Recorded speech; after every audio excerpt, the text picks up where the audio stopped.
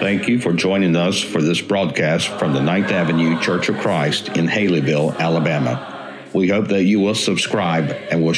All right. Well, if you will, take your Bibles tonight, whether it be on your phone, whether it be your actual Bible there, hard copy, and open it to 1 Timothy. Here in just a moment, we're going to read a short passage from 1 Timothy and a passage from Titus that deal with the qualifications of an elder. But I want to read to you some quotes first, okay? Just listen to these quotes. Character is much better kept than recovered. Character is not made in a crisis, but exhibited in a crisis. You sow a thought, you reap an act. You sow an act, you reap a habit. You sow a habit, you reap character. You sow character, and you reap a destiny. There is a close association in our life to our character and what we can and will accomplish in our walk with God and in, I hate to say our everyday lives because that's supposed to be our walk with God. You know that, but you see what I mean. Now, I want you to keep that idea of character in mind. And let's look at two different passages. The first from 1 Timothy chapter 3. Paul writes these words. He said, "Here is a trustworthy saying." And I'm going to be reading from the NIV tonight, but we're going to look at some different translations throughout our study. "Here is a trustworthy saying. Whoever aspires to be an overseer desires a noble task. Now the overseer is to be above reproach, faithful to his wife, temperate, self-controlled, respectable, hospitable, able to teach, not given to drunkenness, not violent but gentle, not quarrelsome, not a lover of money. He must manage his own family well and see that his children obey him, and he must do so in a manner worthy of full respect. If anyone does not know how to manage his own family, how can he take care of God's church? He must not be a recent convert, or he may become conceited and fall under the same judgment as the devil.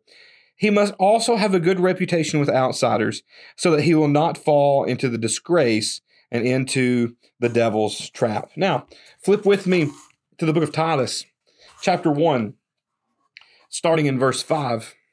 "The reason I left you in Crete was that you might put into order what was left unfinished and appoint elders in every town.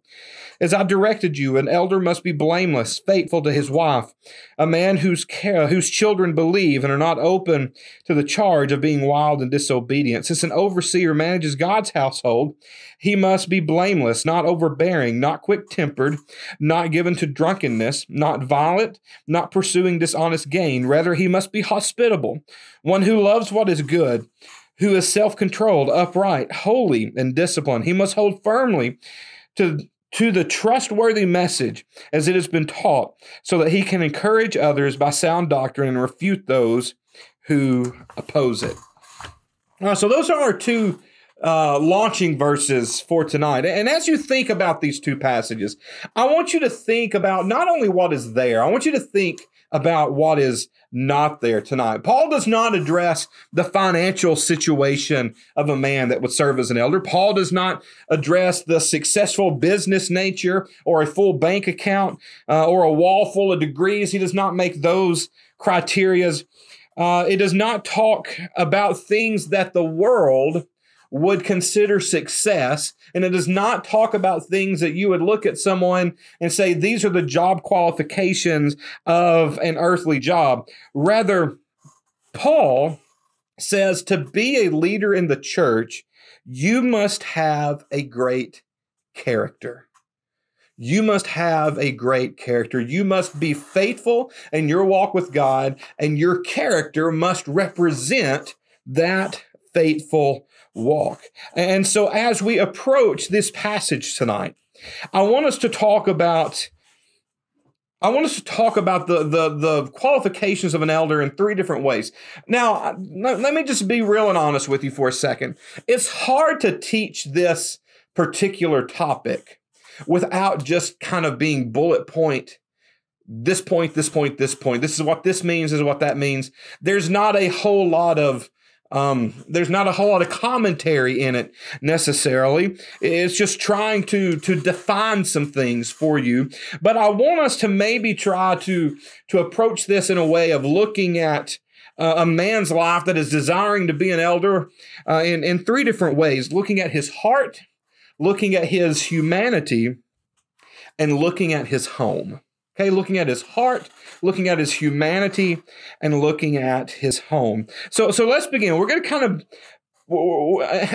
and the reason that we're going to do this in this way is so that we're not just going bullet point by bullet point, that we're just making some observations here. Although there will be some point by point stuff. So just follow with me, okay? Here, just follow with me. The first thing as we think about a man's heart is he is a man who is to desire the position of an elder or an overseer, as some of your translations say. And this word, desire, it simply means one that sets one's heart upon something, okay? The idea is that it is a person that has his heart set and his desires on serving God in this way. And it's interesting because what he seems to be bringing out is that it is a heart issue. The heart issue is part of the criteria that your willingness should be to serve God with your talents and abilities however you can, that you're devoted to serving. Far before you're ever made an elder, you're devoted to serving God in the greatest way possible. And the reason I point that out is because so many times this verse has been used as a cop-out from guys. You know, many guys have said, I don't desire it, so I can't do it. My question is this: what do you have your heart set on? I want you to think about that question. What do you have your heart set on? Because what your heart is set on is what's going to lead you to serve in the kingdom of God. Where your treasure is, there your heart will be also, Jesus said. And so if you're investing in heavenly things, if you're trying to get your talents to grow and using them to the greatest way and the greatest place in the kingdom, when that moment comes for someone to step up and lead, I truly believe that you will desire to do that because that's what God needs and wants from you. Again, some of that is Matthew's opinion, and I get that, but I want you to understand some of that as well. But as we continue to talk about a person's heart, I believe that he makes a very clear picture here that a man that desires to be an elder has to be a man who is humble. Now, the word humble is not used in this particular two passages, but the idea of humility is all throughout it. And in 1 Timothy chapter 3 and verse 2, he says that a man has to be self-controlled, or as the King James says there, sober-minded. And it means to be a decent, humble-minded, and just modest person. The idea is echoed in the Titus passage in verse 7, where the New American Standard uses the phrase not self-willed or not being arrogant or prideful. You know, a man must behave like not an arrogant person, must be someone who is willing to listen to others, and a person who, and this is the big kicker here, who is really only concerned about God's way, not worried about getting his way, not worried about his opinion, not worried about what he wants, but he's worried about what God wants. He's humble unto God. But then there's also the idea of being gentle in 1 Timothy 3, and it carries the idea of being kind, of not having an aggressive personality. Someone, and I think this is important, as someone who is going to shepherd a flock. It's someone who is able to put up with the mistakes of others. And what I mean by putting up with is not just letting them go by, but not being someone that's quick to judge. A person that would rather help and build someone up than look at them, hurt them, and tear them down. So he has to have a gentle heart. But he also has to have a disciplined heart. And I believe there's several ideas here. There's the idea of being self-controlled, of having power over oneself. An elder must be a man that has tamed himself and his wildness in his life. He is to be sober-minded. He's to be sensible. A mature thinker is another way to think of that. He is a thoughtful person that has good judgment. But then there's also the idea of he is temperate, as he says in Timothy. And the idea here is that he is well balanced. He's not someone who jumps to conclusions and loses his temper, but he's also not someone who's very passive. He has a very balanced temperament about him. But not only does it tell us that he is to be in control, but it tells us that there's some things that's not supposed to control him as an individual. He says, in Titus, he says, anger is to not control an elder. An elder does not need to have a short fuse. It should take him a long... Listen, there are going to be moments when you're dealing with people, when you're dealing with church stuff, when you're dealing with situations, when you're just dealing with life, that the natural emotion of anger is going to be there, okay? But how do you handle that when it shows up? Are you able to control it, or does it control you? This idea plays into being a gentle person. He says that alcohol is to not control you. One cannot be in control when he is being controlled by a substance. And then money. Money is to not be one of those things that controls. In 1 Timothy 6, Paul tells us that money is the root of all evil, and an elder cannot be controlled by money. Now, that's the discipline of the heart. But I think as we still think about the heart of an elder, we have to think that he has to be someone who loves. 1 Timothy 1 and verse 8, he is to be a lover of what is good. And I think this is referring to a person that's going to just kind of be happy in life and focused on the positive things and not the negative things. You know, it's easy to get bogged down, to lose sight of the positive things, especially right now, right? With the COVID stuff, with the anxiety of school coming back up, with even the anxiety of coming to church to some degree for some people. It is easy to become overwhelmed with the negative. We are in hot and heavy in election season. And election season seems to always bring out the best in us, right? Well, maybe not always, okay? Maybe not always. It's easy to get bogged down by the negative. But he says in Titus that the man that's going to be an elder is a man who is a lover of what is good. And that also he is someone who is devoted. An elder is to be someone that is devoted to the Word of God. It's more important for an elder to know the Word than it is for him to be able to balance his checkbook. They don't need to rely on others to tell them what the Word of God says.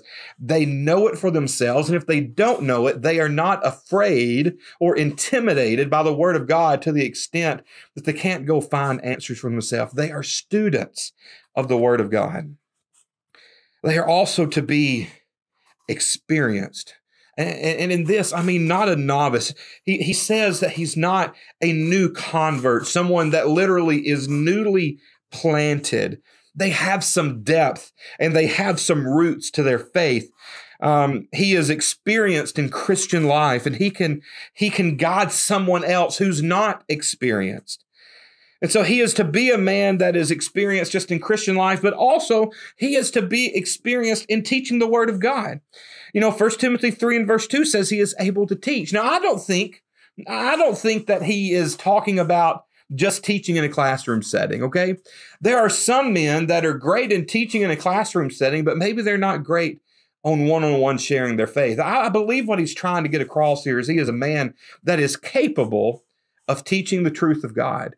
And when moments come in his life to teach, he does, whether it be in groups, whether it be in large groups, small groups, one-on-one, whether it be in any type of situation, he is able to defend his faith and teach what needs to be shared with others. So I believe those qualifications encompass the heart of a man who is possibly going to be a new elder. But the next idea is his humanity, or as you might say, heart in action. Okay, how does my heart in this situation lead me to act? Well, if I have a good heart, then the first thing I'm going to have is a good reputation. And 1 Timothy 3 and verse 7 touches on that. Now, I want us to be sure we understand something here. I want us to go back to this 1 Timothy passage, and let's just read it again. And let's just make an observation here that I think is very important. It says in verse 2, now an overseer or an elder, as your Bible might say, is to be above reproach. Okay? He is to be above reproach. Some of your Bibles may say that he needs to be blameless. I want you to know that what God is not saying here is that he has to be perfect. None of us are perfect. Yet sometimes when we look at the qualifications of an elder, we look at almost like we're looking for perfection. And when you're looking for perfection, I promise you, the only thing you'll ever see are people's faults. When you look for perfection, the only thing you'll ever see is people's faults. And that's a dangerous place to put ourselves. Okay, so don't expect perfection out of these men. Don't expect them to excel in every area in here. Because if you look at these two passages, you'll notice that the qualifications in Timothy and the qualifications in Titus, they differ a little bit. Okay? They differ a little bit. They don't contradict each other, but they differ a little bit. And I think what Paul is saying here, because we've got two lists, okay, we've got two different lists going to two different guys in two different places. Do I think he messed up in saying one thing in one and one not in the other? No, not at all. I think what he's doing is he's painting a picture here. A lot of times we look at these qualifications as a check mark list. They've got to be this and this and this and this. I believe what he's done here is he's painted a picture of the character of a man that when you see this guy, these things jump out and you know this is a guy that is faithful to God. That's something Neil and I were talking about as we were getting things set up tonight is that this list is about faithfulness and about how that faithfulness is manifested in our life. So he says that he has to be of good reputation. He has to be blameless. Or in other words, he can't have any unrepented sins in his life. Okay, and I think that's important, that the idea of blameless is not that we're perfect, but that we don't have any unrepented sins in our life. Because you see, it's possible to have a history that follows you that keeps you from being effective. Okay, and if you've not repented of those sins, and repentance, not just saying I was wrong, repent's changing as well and working through that process, then you're going to not be effective as an elder, and you're going to keep our church from being effective as a church. And it's even possible, and I think it's important to mention, it's possible for you to have a good example and a good reputation in the church and not in public. Maybe you're coming out of a sin. Maybe your life blew up. You had your David moment and you fell flat on your face and you sinned and you've repented of it and you've worked through in a positive direction within your church family. But yet as a community, you're still rebuilding your reputation. So it is important for you to have a good reputation, not just amongst believers, but amongst the community as well. Paul says that you must be respectable. This is someone who has a decent and well-adorned behavior is how it's translated. It simply means that they know how to act. When it comes to them being in public, you don't have to worry about them being the guy at the football game yelling at the referees all the time. You don't have to worry about him being the dad at the ball field, staying on the umpires the whole time and when just cringing every time he opens his mouth. That's not who you are. You're respectable. You're a positive influence. And I've always found this interesting, this particular qualification, you have to be hospitable. Okay, you have to have the humanity of being hospitable. And he talks about this in both qualifications. And this is if you would, a crossover qualification. And the term carries the idea of being hospitable as in loving a stranger, like the story of the Good Samaritan, loving a stranger. And it starts in your heart. And it's safe to say that if you love a stranger, then you should be able to love your brothers and sisters, okay? But then there's the action side of it. And it's the idea of someone who opens their home. Now, in New Testament times, hotels were not as an abundant thing as they are in our world and our society today. Even in the small town of Haleyville, we have a bed and breakfast that if people come into town, as I did when we interviewed for the job, you're able to put someone up. You don't have to open your home to those type of people. There's places for them to stay. The New Testament times weren't necessarily, hotels were not the abundance as they are today. So it was important that the men that led your church were also willing to open their homes to people. And even though that dynamic maybe has changed, the idea of opening your home for fellowship and study, of shepherding in your home, still very much exists today. There's the idea here of not a striker, as some of your Bibles say in Titus 1 and verse 7. And this is just someone who's not a violent person. They do not respond in violence to get their way. Maybe another way to say it is they're not a bully. They don't push other people around. And then again, they are devoted. They are a holy, sincere, and religious person. He is a man that is active in the church. I think this is important. He's active in the church before he becomes an elder. He is present in worship. He's present at Bible study. He's present at ministry events, at fellowship events. He enjoys his church family. He's devoted to them. I believe that's very important. Now, as I look at these particular qualifications, or really from start to finish up to this point, I can't help but think that God's called all of us to this standard of living. That there's nothing here that somewhere else in the New Testament, God does not say, you need to live this way. So this study is important because, not just because this is the way elders should live, but I think at times we need to be reminded that as Christians, we are being called to a higher standard than the world. And then, like I said, he's painting this picture of these men that will serve as your leaders and saying, and these are the guys that they figured it out. They have figured out and they've worked through some of their issues and their challenges, and they're continuing to work through some of them sometimes, and they're living this life in a way that you look at them and go, kind of like Paul said, follow me as I follow God. And they're able to say, follow me as I follow God. And so we have talked, though, about the heart. We've talked about our humanity. Now I want to talk about the home. Because of all the qualifications, the qualifications of the home are maybe the ones that get the most questions. Okay, they're the ones that get the most discussions and have probably kept men from serving as elders at different times. And so I want us to talk about those things and understand that I'm going to try to give you as biblical of a thought on some of these things tonight as I can.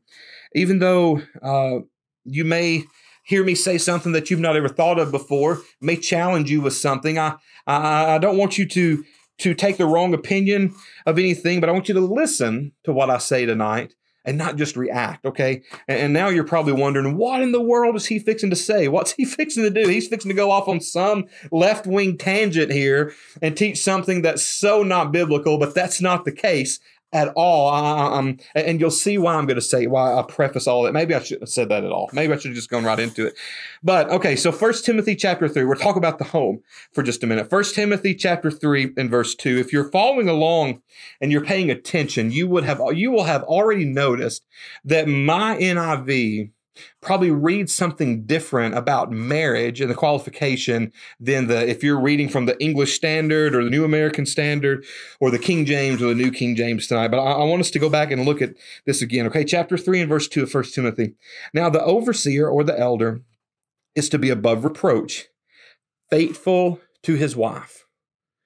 Okay, if you're reading from other translations, like I said, the English Standard or the New American Standard or the King James tonight, you're going to hear what we've heard pretty much our whole life, the husband of one wife.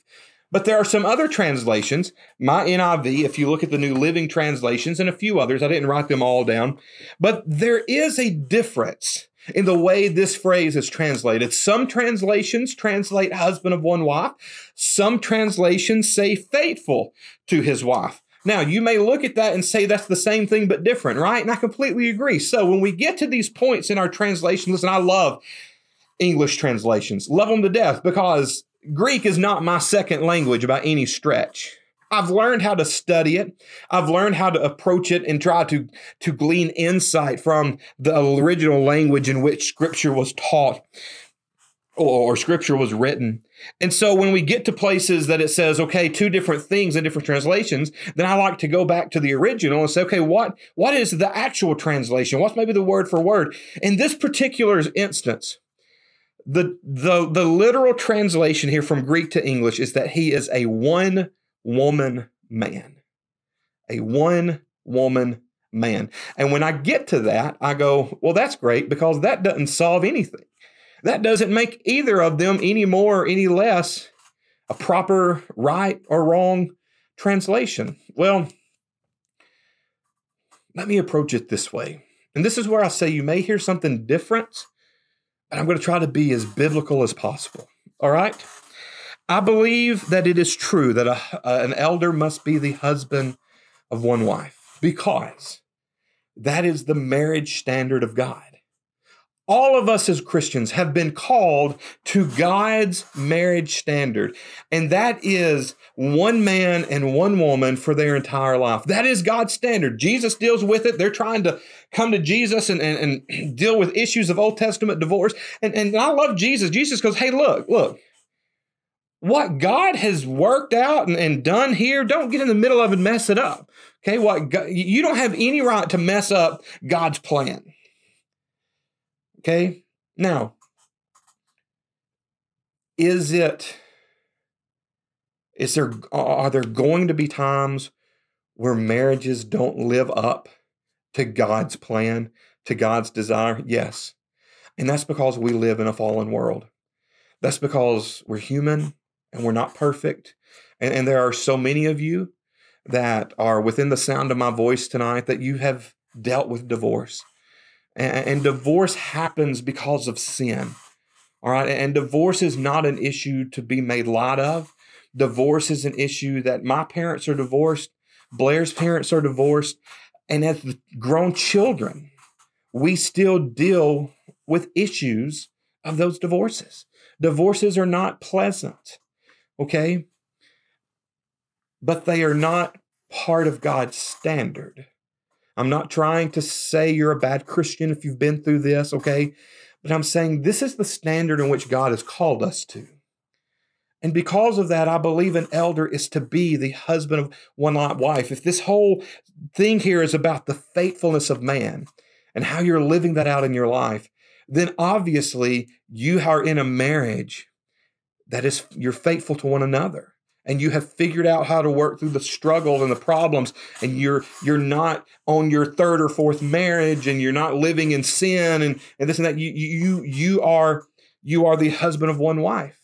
But I believe there's more to it than that, because I can be the husband of one wife, yet not be faithful.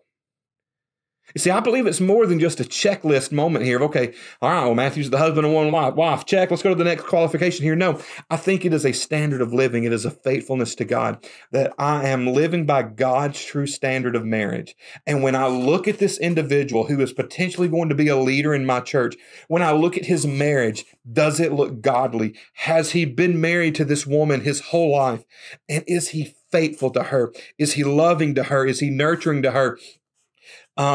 Is he, and I've got these books on my shelf and I see them right now. Is he speaking her love language? Does he know her and know how to take care of her? Is he a nurturing husband? Okay. Because I can be the husband of one wife and not be faithful. And I believe that when you put both of those translations together, it shows a more faithful man. It actually calls your marriage to a higher standard than just being the husband of one wife. And so I want you to think about that. I want you to try to understand that, yes, there may be two different ways to translate this, because a one-woman man could mean a lot of things. It could mean that one woman at a time, or just one woman, period, or I'm just faithful to this woman, and then I may have another wife later, but I'm going to be just faithful to that woman at that time. Okay, we could get into a lot of different discussions. But a lot of times those discussions cloud things and we miss the core of what he says here. And I think the core of what he says here is you've got to be faithful in your marriage. You've got to look at that man and goes, he is a faithful husband to this woman that he has been married to his entire life. Now, the next idea here is not just his marriage. Oh, and let me say, this qualification marks the idea that he must be married. He can't be a single man, okay? He must be married. Well, let's move on to the next idea, though, from his marriage to his family. 1 Timothy 3 and verse 4 and Titus 1 and verse 6 says that he must have children. Now, this is a conversation that I've heard over and over in churches. This qualification of must have children is not a qualification of plurality of children. Now, I've heard that made before, that, well, the word children's a plural word here, therefore it means he must have more than one. I don't buy that, especially when you look when you look in the original language, and the Greek word there literally means child. Okay, it means child, or or a descendant. Okay, it means one. So I look at it like this. When we have 4 children now, but when we just had Collins, if someone came up to me and said, "Hey, Matthew Blair, it's nice to meet you. Do y'all have any children?" My response would have been yes. We do have children. We have Collins. I would not have gone, "Well, wait a second. How do you define children? Are you talking about, do we have more than one, or do we just have a child? Because if it's just more than one, then no, we just have this." Okay, we can't split hairs too much with this. And I think some men have kept from serving as leaders in our churches because we've split hairs.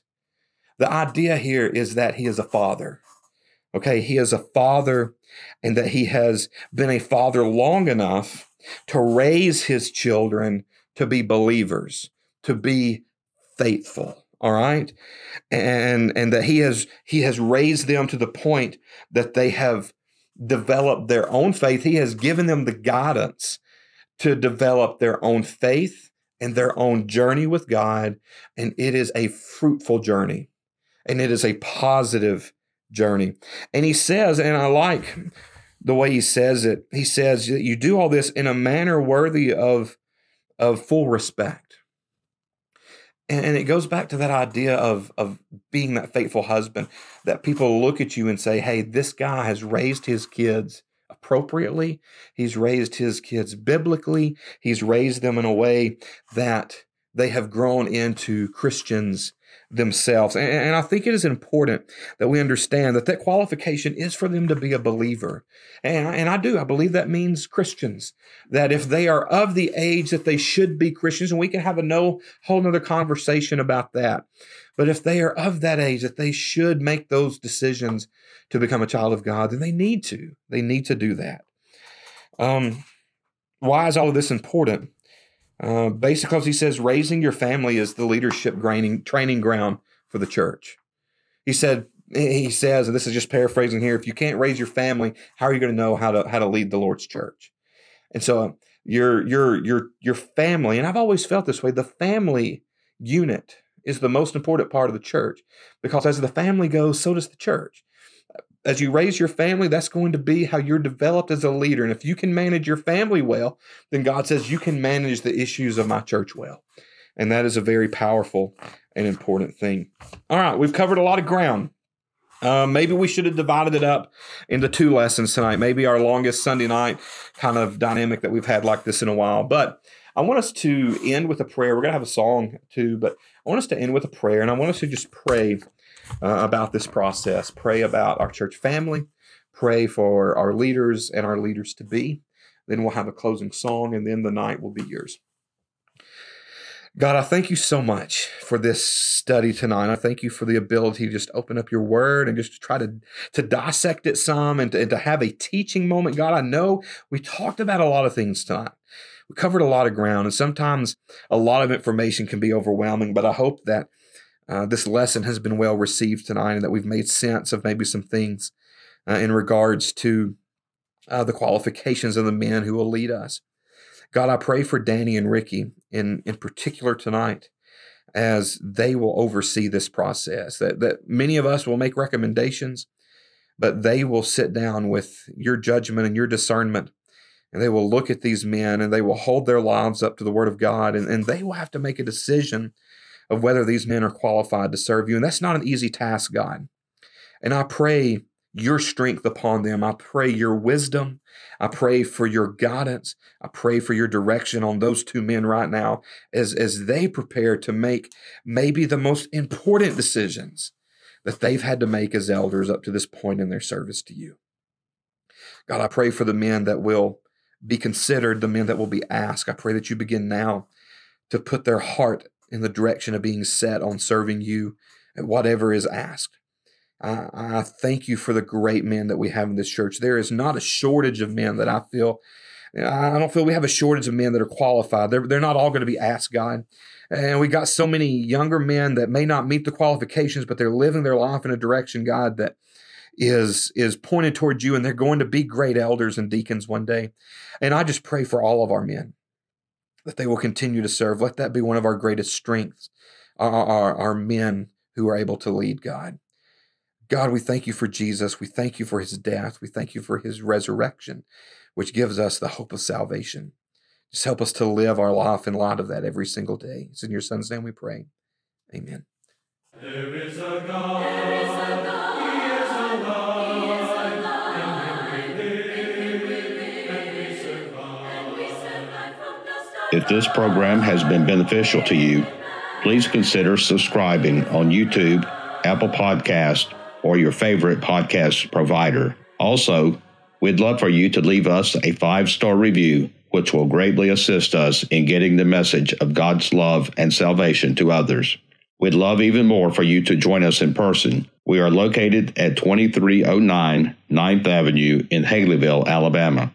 Our Sunday worship services are at 10:30 a.m. and 6 o'clock p.m., with Bible classes on Sunday mornings at 9:30 and Wednesday evenings at 6:30. You can also check us out on Facebook, Instagram, and Twitter. Be sure to join us again, and until then, remember, we are a Church of Christ caring for its community.